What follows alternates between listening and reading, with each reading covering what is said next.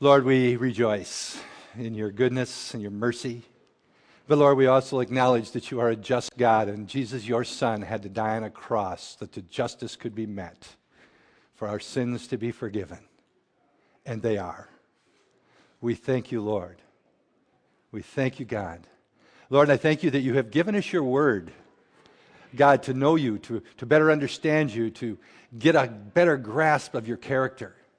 God, to see the promises that you have there for us, and to also see the cautions that are laid out for us. God, I pray this morning as we look in your word that you speak to us, that we might learn, that we might discover more of who you are and what you have for us, in us and through us. In Jesus' name, amen. Amen. The title of my message this morning is Finishing Well. Finishing well. It's actually chapter 13 in the story, as you're reading along in the story. It's really, I thought, an interesting story. It's an interesting chapter. It's a study of Solomon. And as we look at the life of Solomon, it is both an amazing encouragement when we look at the life of Solomon, but it also should be a powerful warning for every single one of us when we look at the life of Solomon. When it comes to a story, the most important part of the story is the ending. Amen? How many of you read a book to get to the middle? How many of you start a project so you can leave it in the middle, half done? I know you do that, but how many of you start out that way? I got a million of them. It's the ending that's the important thing. You know, no one wants to have these words spoken at their funeral. He did pretty good for a while, but he was a mess at the end. At least I don't want to have those words spoken at my funeral. And you know what? I certainly don't want to get to heaven. Instead of hearing the words, "Well done, my good and faithful servant," I hear God look at me and say, "Wow, you were doing so well. What happened?" I don't think any of us want to hear those kinds of words. We want to finish well. There's a professor from the Dallas Theological Seminary named Howard Hendricks, and he did an intensive Bible study on leaders in the Bible. And he came to the conclusion that there are slightly more than 100 leaders, as you might define them, in the Bible. And in his study of them, 2/3 of them finished poorly. They did not finish well. 2/3. 1/3 finished well. God wants us to finish well. We have a destiny in Christ for each of us, and He doesn't want us to get halfway. He doesn't even want us to get 98% of the way. He wants us to finish well, to finish strong. 2/3 fail in the Bible. I think it's at least that probably in the lives of Christians, and sadly in the lives of so many Christian leaders. If you follow such things in the news, not all of the failures make the public news, but in Christian circles and magazines, you can read about Christian leader after Christian leader who fail, who don't finish well. Today we're going to look, as I said, at Solomon. If there was ever a man, to my natural way of thinking, that should have finished well, it should have been Solomon. And we'll see why as we look at his story. First of all, who was Solomon? Just to give you a little bit of a snapshot of his life. First of all, he was a son of King David, David and Bathsheba. And he was anointed to be king before David died. And then he was set in as king on the throne when King David did pass away. When you pick up your Bible, and if you open it about in the middle, you'll come to somewhere near Proverbs.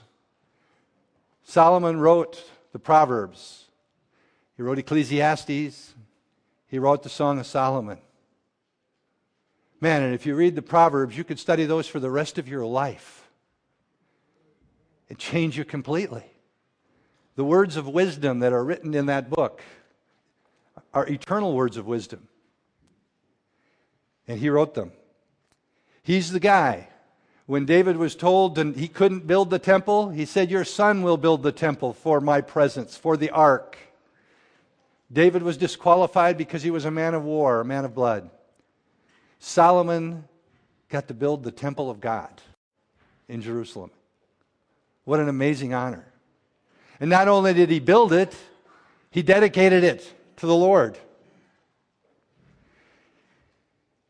It was 480 years after they had left Egypt when they finally got the temple built. And Solomon was the guy. And when he dedicated the temple, can you imagine this scene? They sacrificed, the Bible says, over 22,000 oxen and over 120,000 sheep.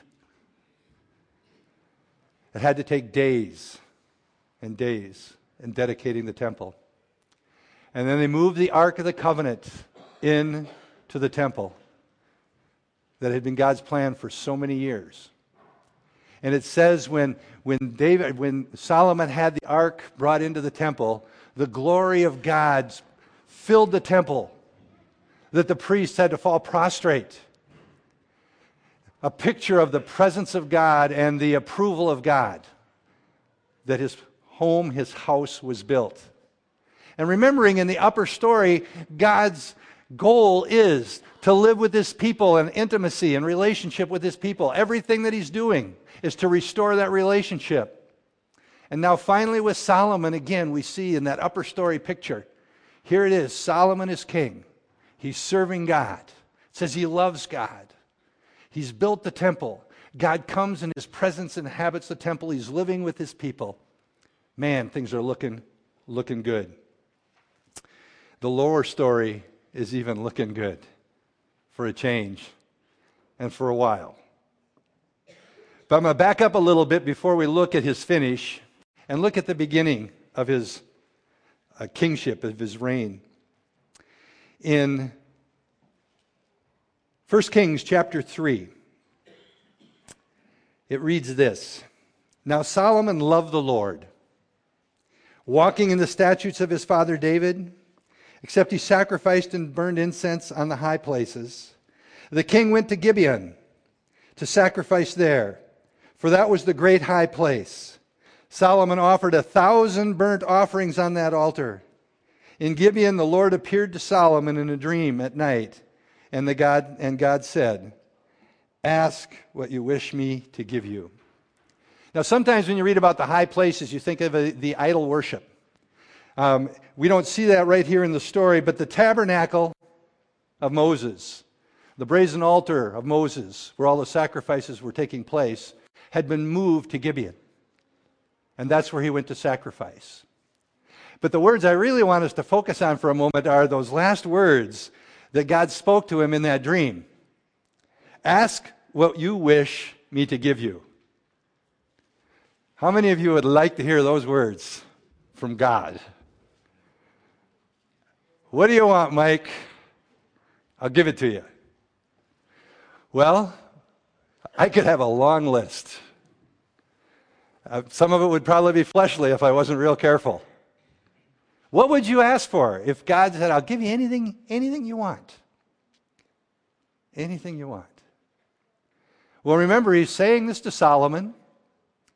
It's very early in his reign as king. He's not very experienced.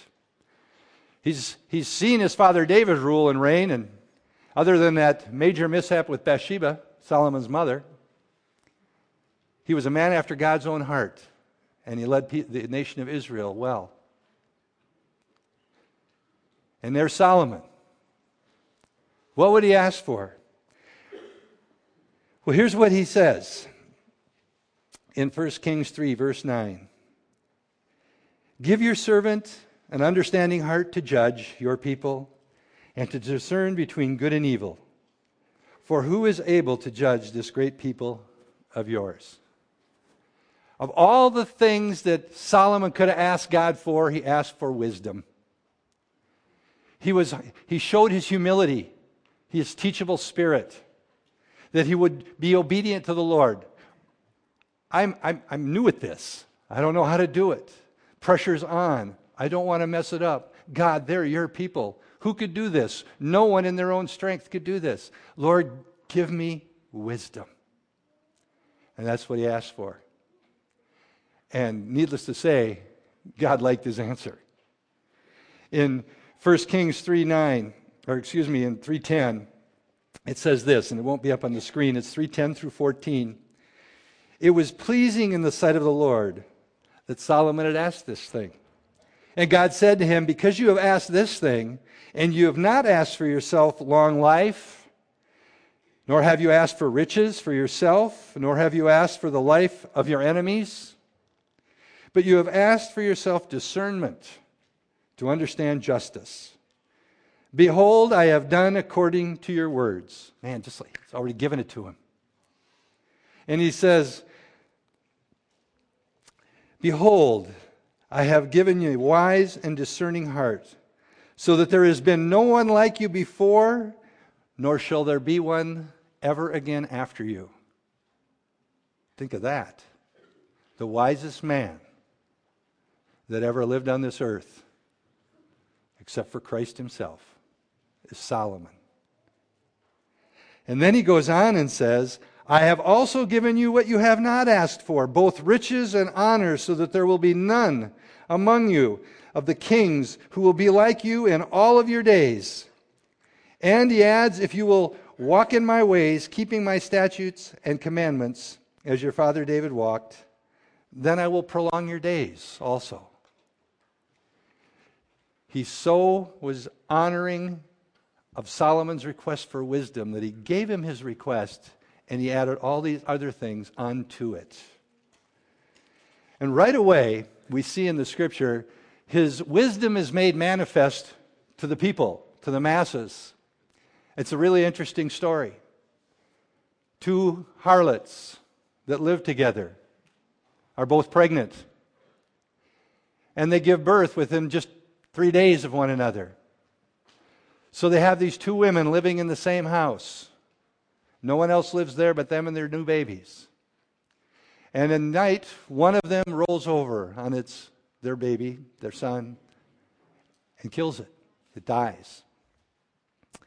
The next morning, the other one whose baby was alive woke up to nurse her baby, and it's dead.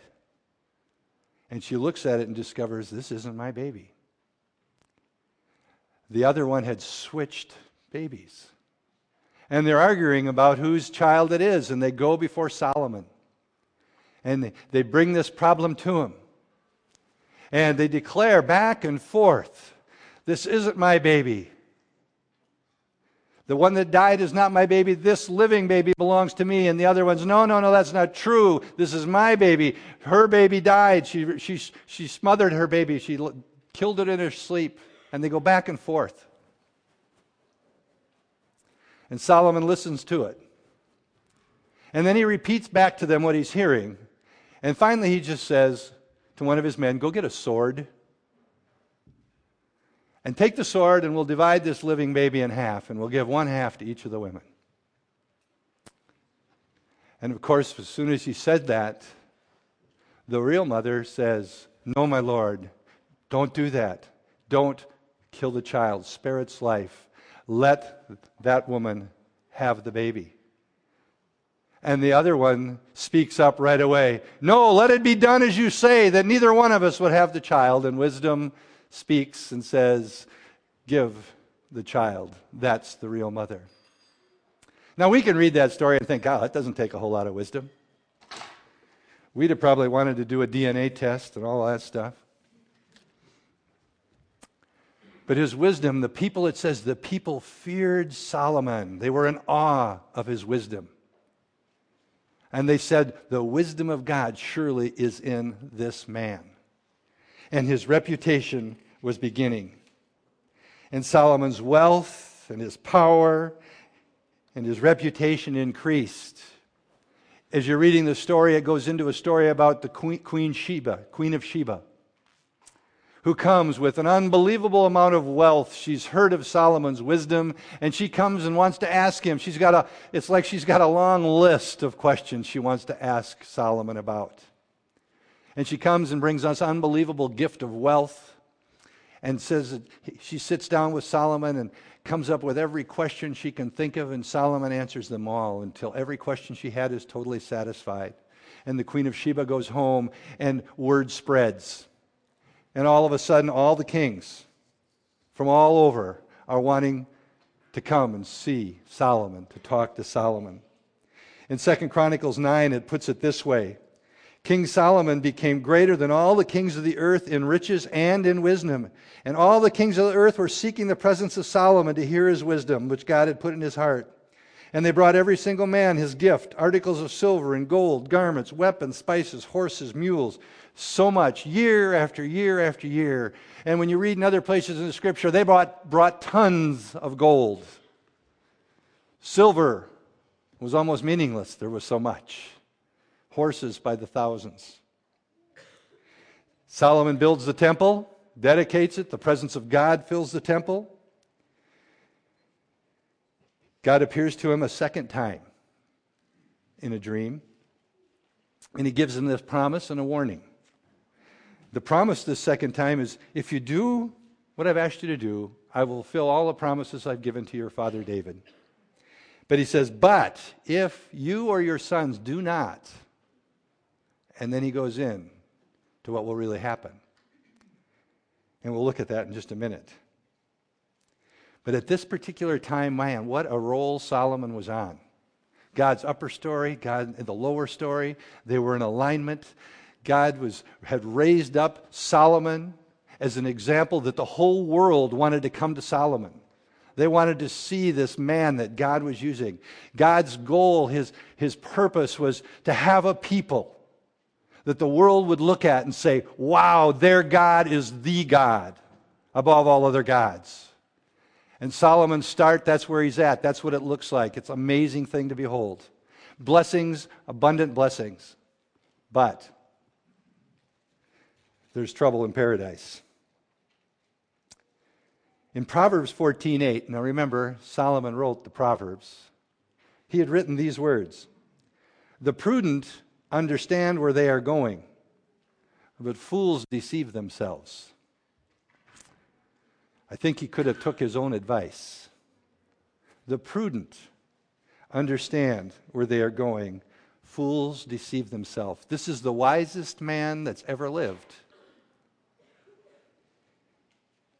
Solomon didn't wake up one day, get out of bed and say, I think I'll wreck my life today. I think I'll wreck the relationships in my life, and I think I'll wreck the nation I'm king over. Didn't happen that way. Doesn't happen that way for us either. We don't decide one day we're going to get up and see how bad we can mess up and see if we can destroy everything that we're surrounded with. It might happen, but it happens slowly. And in Solomon's life, it happened slowly. He had begun really well, but there were warning signs, and he'd blown through all of them. And things were about to get bad. When did it start? You ever ask that question about your own life when you find yourself in a real mess? How did this happen? How did I get here? Where did it start? I didn't wake up this morning and want to be here. Now I'm here. Well, in Solomon's life, we can look back and we can see maybe some of the places it could start. It might have started when he married a daughter of Pharaoh of Egypt. And he made an agreement, a treaty, if you would, with Pharaoh and Egypt. God had said, stay away from Egypt. Don't ever go back to Egypt. Don't get horses from Egypt. Don't do any of that stuff. Maybe it started there. Maybe that first foreign wife led to hundreds of wives. If you've read the story of Solomon, you know it says he had 700 wives. Many of them were foreign. And then there were his concubines. Maybe it started there. Maybe it started with that commerce with Egypt. The trading, him sending people to Egypt to bring back things from Egypt. These wonderful horses. This magnificent chariot from Egypt. Maybe it was when God's blessing of all this wealth and prosperity started to get his attention and he got his eyes off of God. We don't know for sure. I don't know for sure. But so many of these things had been strictly prohibited by God. In Deuteronomy 17, little things like this intrigue me. It says this: the king must not build up a large stable of horses. Brags about how many horses he had. Or he must not send people to Egypt to buy horses. Isn't it amazing the details God goes to? For the Lord has told you, you must never return to Egypt. The king must not take many wives for himself. Wow, I wonder if 700 qualifies as many. And 300 concubines. There was a lot of problems brewing.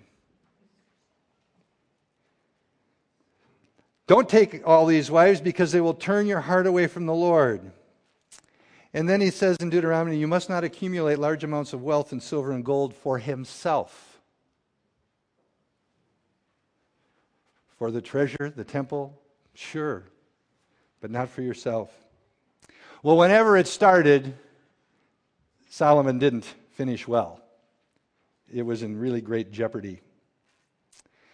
In 1 Kings chapter 11, verse 4, it says this: in Solomon's old age, they, meaning his wives, turned his heart to worship other gods, instead of being completely faithful to the Lord his God, as his father David had been.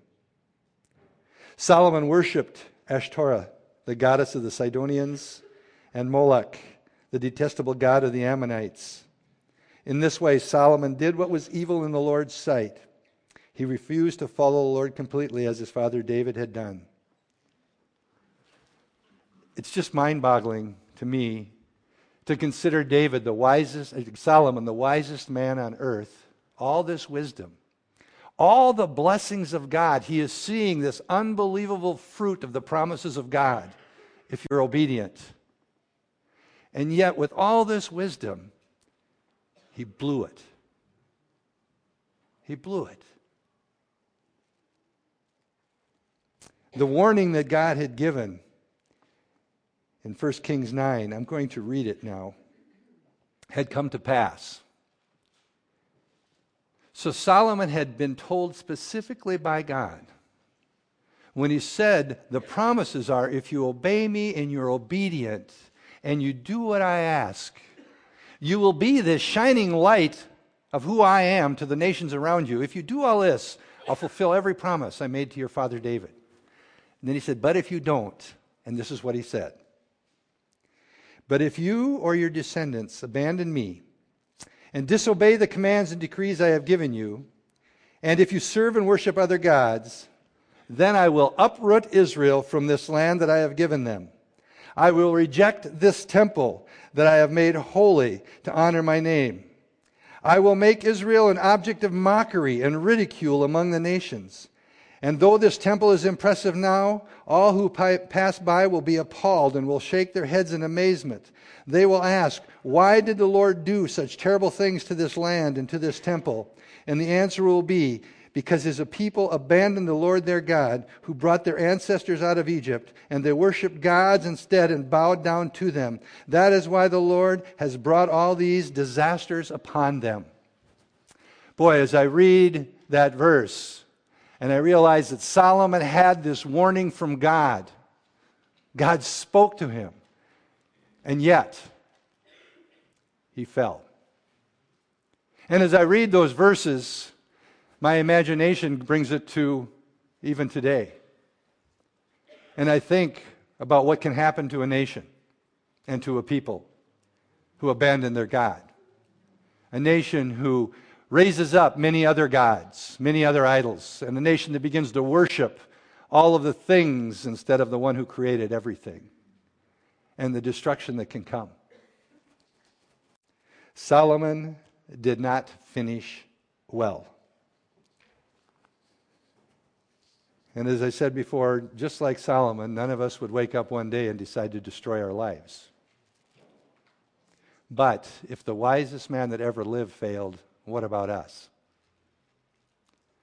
How do we finish well? Do you want to finish well? I want to finish well.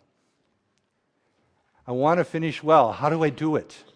If Solomon couldn't do it, if 2/3 of the leaders, according to this professor in the scripture, couldn't do it, how do I finish well? How do you finish well? I don't want to be one of them that are said, it started good, but it ended up a disaster. Solomon had rule over all of the tribes, all of the nations of Israel. And when his heart was focused on God alone, the blessings of God were upon him and his people and the nation.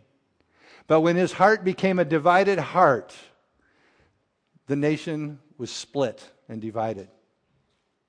And all of these tragedies began to happen. What will it take to finish well? Well, I want to share with you 7 things, and I'm not going to elaborate a lot.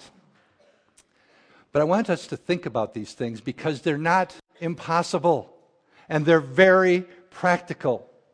7 characteristics of people who finish well. I'm taking these from a man by the name of Ken Boa, B-O-A, who has done a lot of research and study of finishing well. Not just in the secular, but also in the Christian circles. And these are the 7 that I'm rephrasing a little bit, but they're really his thoughts. And the first one is intimacy with Christ. If we want to finish well, we need to maintain an intimacy with Christ. We need to focus on loving Jesus way more than we focus on not sinning. Think about that for a second. We can sometimes get so wrapped up and focused on not sinning, not messing up, not screwing up, not doing it wrong. And our mindset is totally wrong. It's not about works. It's about loving Jesus. And as we focus on loving Jesus and focusing on intimacy with Jesus, we will not want to sin. Our spirit and the Holy Spirit will be in alignment, and our soul will line up with the Holy Spirit. We can get to a place that Christ-likeness is developing. That doesn't mean we get sloppy with our lifestyle, but it means focus on Jesus and loving Jesus. And to a lot of us, I can remember years ago sitting in the church, Victory Church, before I was the pastor, and hearing people talk about loving Jesus. And I did not get it. My mind couldn't even go there. I didn't love myself, and I didn't believe there was a God that could love me. And if there was, I want to see Him, touch Him, feel Him. I want to know before I could love Him. And I wish I could tell you exactly what happened and when it happened and how it happened, but I do know as I was on that path of trying to understand what it means to love Jesus, pressing into the Word, studying, praying, meditating, talking to other people, all of a sudden I realized I love Jesus. He's real. He changed my life. He changed my life. He saved me, and He didn't have to. And we need to get to that place where we understand how much He loves us and be intimate and love Him back. And when we focus on that, we will finish well. We will not succumb to all of the temptations that are around us. We can finish well. When we love Jesus, the more we love Jesus, the more we will learn to put our confidence in Him and in Him alone. Number 2, develop and maintain a loyalty to spiritual disciplines. God, as soon as I hear that word, there's something in me that just shivers. My flesh doesn't like discipline. I know that fruit of self-control is in there somewhere, but my flesh gets in the way so much. What spiritual disciplines? Prayer, fellowship. Did you know fellowship is a spiritual discipline? The key thing there is, who are you fellowshipping with? It doesn't mean we avoid the world, but we need fellowship with brothers and sisters in Christ. It builds us up. It strengthens us. It encourages us. It can keep us on the right track. Study. Sounds like work. How many of you loved school? There's a few of you that did. I'm not one of them. But I wasn't studying the Creator of the universe, who loves me. I can study about that. Read the Word, study. Worship. Worship Him. Worship Him. It's a spiritual discipline. You know, I don't know about you, but for me, in my personal life, I don't feel like worshiping Him all the time. Believe it or not, I stand up here in this front row some Sundays, I don't want to worship. It's just, there's things I've let get the best of me during the week, thoughts in my head, and maybe something that even happened on a Sunday morning, and I'm focused wrong, and it takes effort, and says, you know what, I am going to worship God. Satan, you're not going to steal one moment of this time. We need to worship. And I guarantee you, when you start worshiping, things start breaking loose, and your focus comes back, and you will finish well. But we need to work on these disciplines, and these disciplines, remember, are not an end of themselves. For us performance-based people, they can become an end of themselves. Well, I'm going to study, I'm going to read, I'm going to pray, I'm going to worship, I'll do whatever it takes. And boy, do I hate it. But I'm doing it. No, they're not an end in themselves. But they're a means to an end of intimacy with Christ. And that's the goal. Number 3, intimacy with Christ, loyalty to our spiritual disciplines, and having a biblical perspective on the circumstances of our life. You might be able to just rephrase that as we're doing the story this way.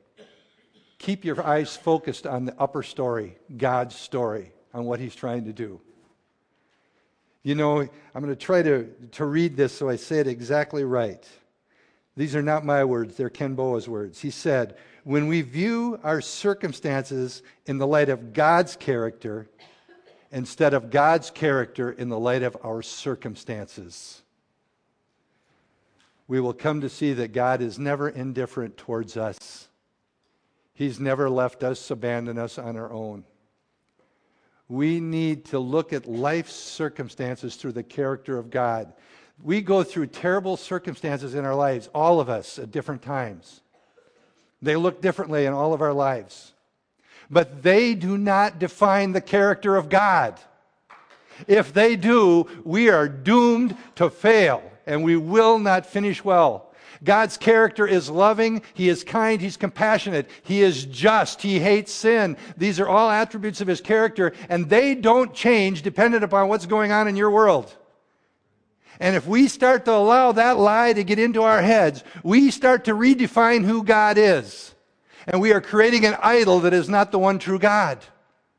We need to understand His character. We need to know who He is and look at what's going on in our lives.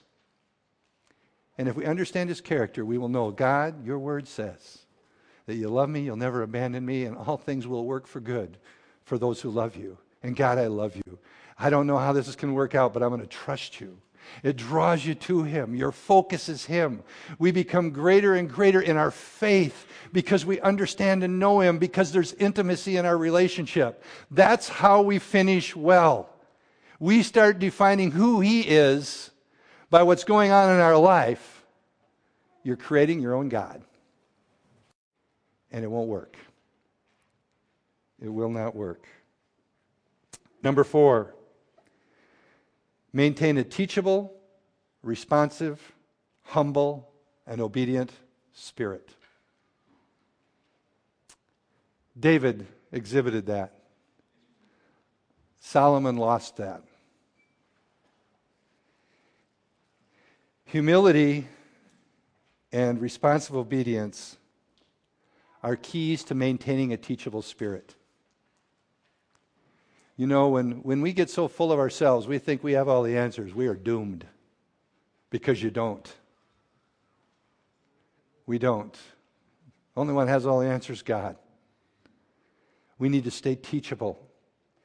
And humility is denying ourselves and keeping Christ on the throne of our life. If we can remain teachable, respond in obedience, humble, we will finish well. As we mature in Christ, we learn to trust Him more and more.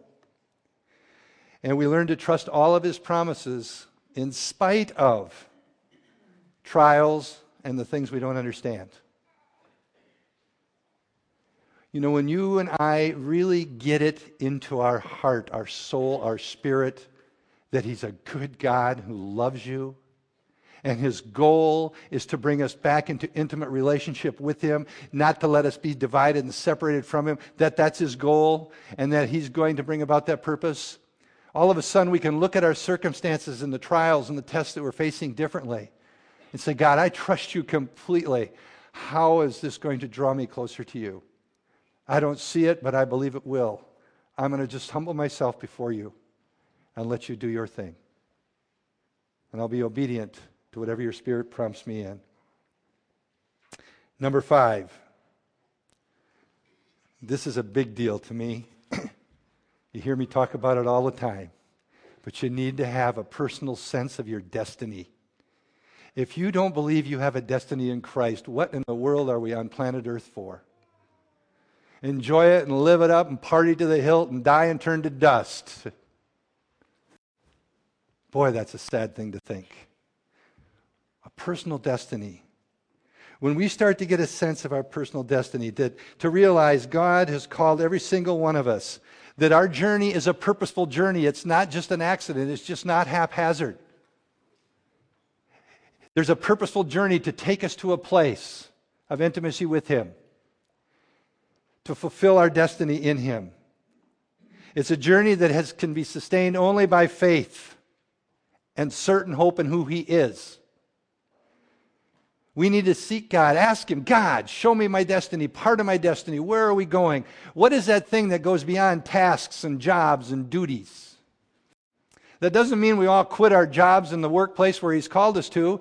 It's part of our destiny, I hope. But what is our destiny that's bigger and beyond that? And we all have a general destiny. I can tell you that much. I know part of your destiny is to bring glory and honor to God. That's why He created you. But where it goes, what it looks like for each one, you need to figure it out and find it out and seek Him. And you know what? Out of intimacy with Him, you'll discover the destiny. And when we see a destiny, all of a sudden we get a better picture of the value and worth that we are to the King of Kings. And fulfilling that destiny becomes a passion in our lives to bring glory to God in our destiny. And we'll finish well. We won't let anything distract us from that destiny. Just think how focused you and I can get in the natural and worldly things. Man, if all of a sudden there is something in me that, I want, God forbid, I want to run a marathon. But if I become focused, there will be nothing to throw me off track. I'm going to do the training. I'm going to do what it takes. I'm going to fight through the pain. I'm going to run the miles. I'm going to do what it takes. I'm going to fulfill that destiny. I'm going to fulfill that purpose. We'll put aside things. We'll cancel appointments. Sorry, I can't do that. I got to run 9 miles. I'll see you maybe afterwards. No, I can't eat that food. I can't drink that drink. We'll do whatever it takes to run a foolish race. Just think of the destiny for your life, how it would motivate us, keep us on the right track to finishing well. Number 6, don't be a lone ranger. It won't work. We need to have healthy relationships with mentors and people who will keep us accountable. We need those kinds of healthy, godly relationships. Why? Because life is hard. It's hard for a Christian. It's not an easy life to live out. We need these healthy relationships of mentors and accountability partners to encourage us, to equip us, to exhort us, sometimes to rebuke us, to keep us on that track. You will not finish well without this kind of support. I believe, again, when God gives that instruction that pastors misuse all the time, to not forsake the gathering of the brethren. This is part of the reason why that's so important. Not to warm a chair, but he knows it's an important part of finishing well. Fellowshipping, gathering together corporately to worship, to cry with one another, love one another, be able to share our hearts with one another, be real, be transparent, and be vulnerable with one another. That's all foreign to the world. And sadly, it's foreign to too many of us. But it will help us to finish well. It'll keep us on that track. And the last one, have an ongoing ministry of some sort that you are investing in the life of someone else. We are not to be reservoirs. Where all of the things that God reveals to us, shows us the gifts, the talents. Everybody here has spiritual gifts that God has given to us. Why? To build up the body of Christ, to strengthen one another, to minister, to speak life into people, not to keep as a reservoir dammed up. God pours out his blessings upon us that we might pour out blessings on other people. God fills us with the Holy Spirit, anoints us, not that we just feel great, because it does feel awesome, but to pass it on, to impart it, to give life to other people.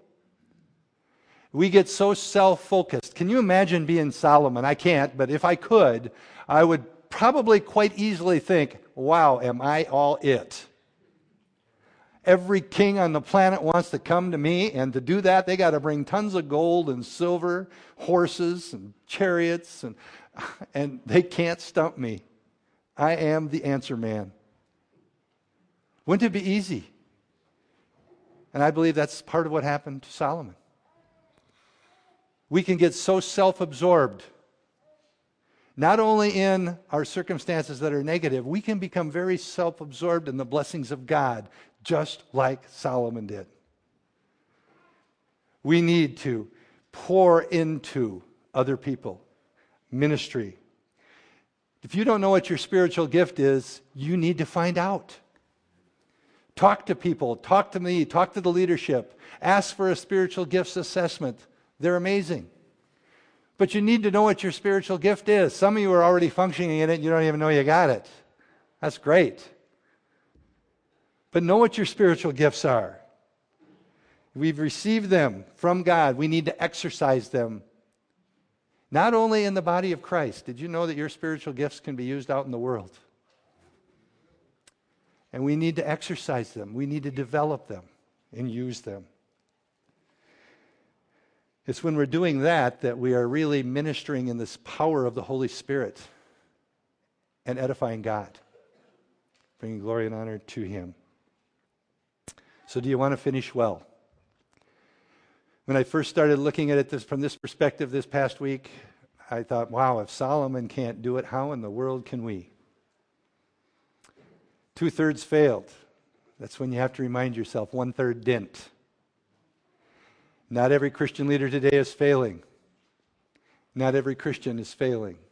Let's be part of that group who finish well. But it takes intentionality. God has given us all that we need. He's saved us. He's equipped us. He's giving us gifts. We have the Holy Spirit that Solomon didn't have. We can finish well. I just want to hear those words. Well done, good and faithful servant. Let's pray.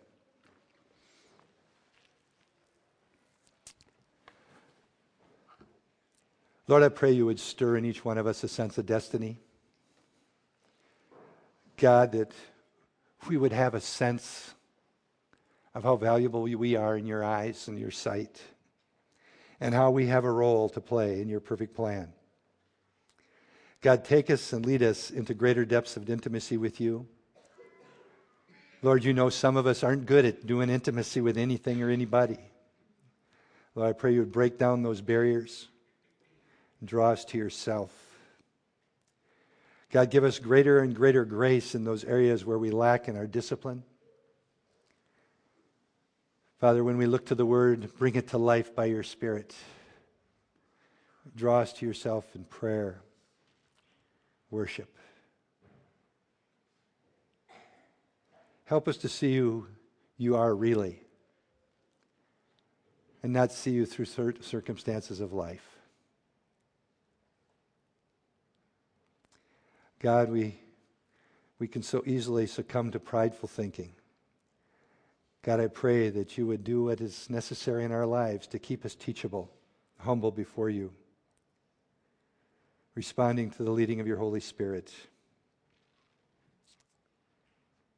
And God, I pray for each one of us that we would have those divine appointments, connections with people that can mentor us or that we can mentor, people that we can trust and know that love us, that we can be held accountable by.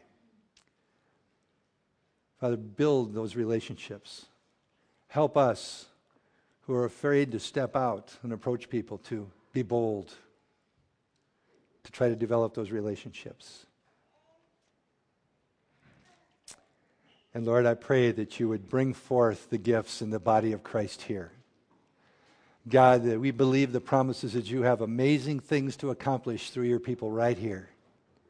And Lord, I pray that those gifts would be pulled out, brought forth, that we might minister to others, that we would not be reservoirs, but we would be conduits of your love, your power, your grace, your mercy, that it would flow through us to the world. God, I pray all these things, that you would be glorified, that the world might look upon us individually and corporately, and they would see Jesus. They would know that there's something they need, and they might come and ask what it is, and we could share the good news of Christ. God, I pray now that you would watch over your people as we go our separate ways today. God, we pray your blessings upon our week. Make us fruitful for your kingdom. God, help us to have a spirit of excellence in all that we do for your glory and for your honor. And we ask all this in Jesus' precious name. Amen.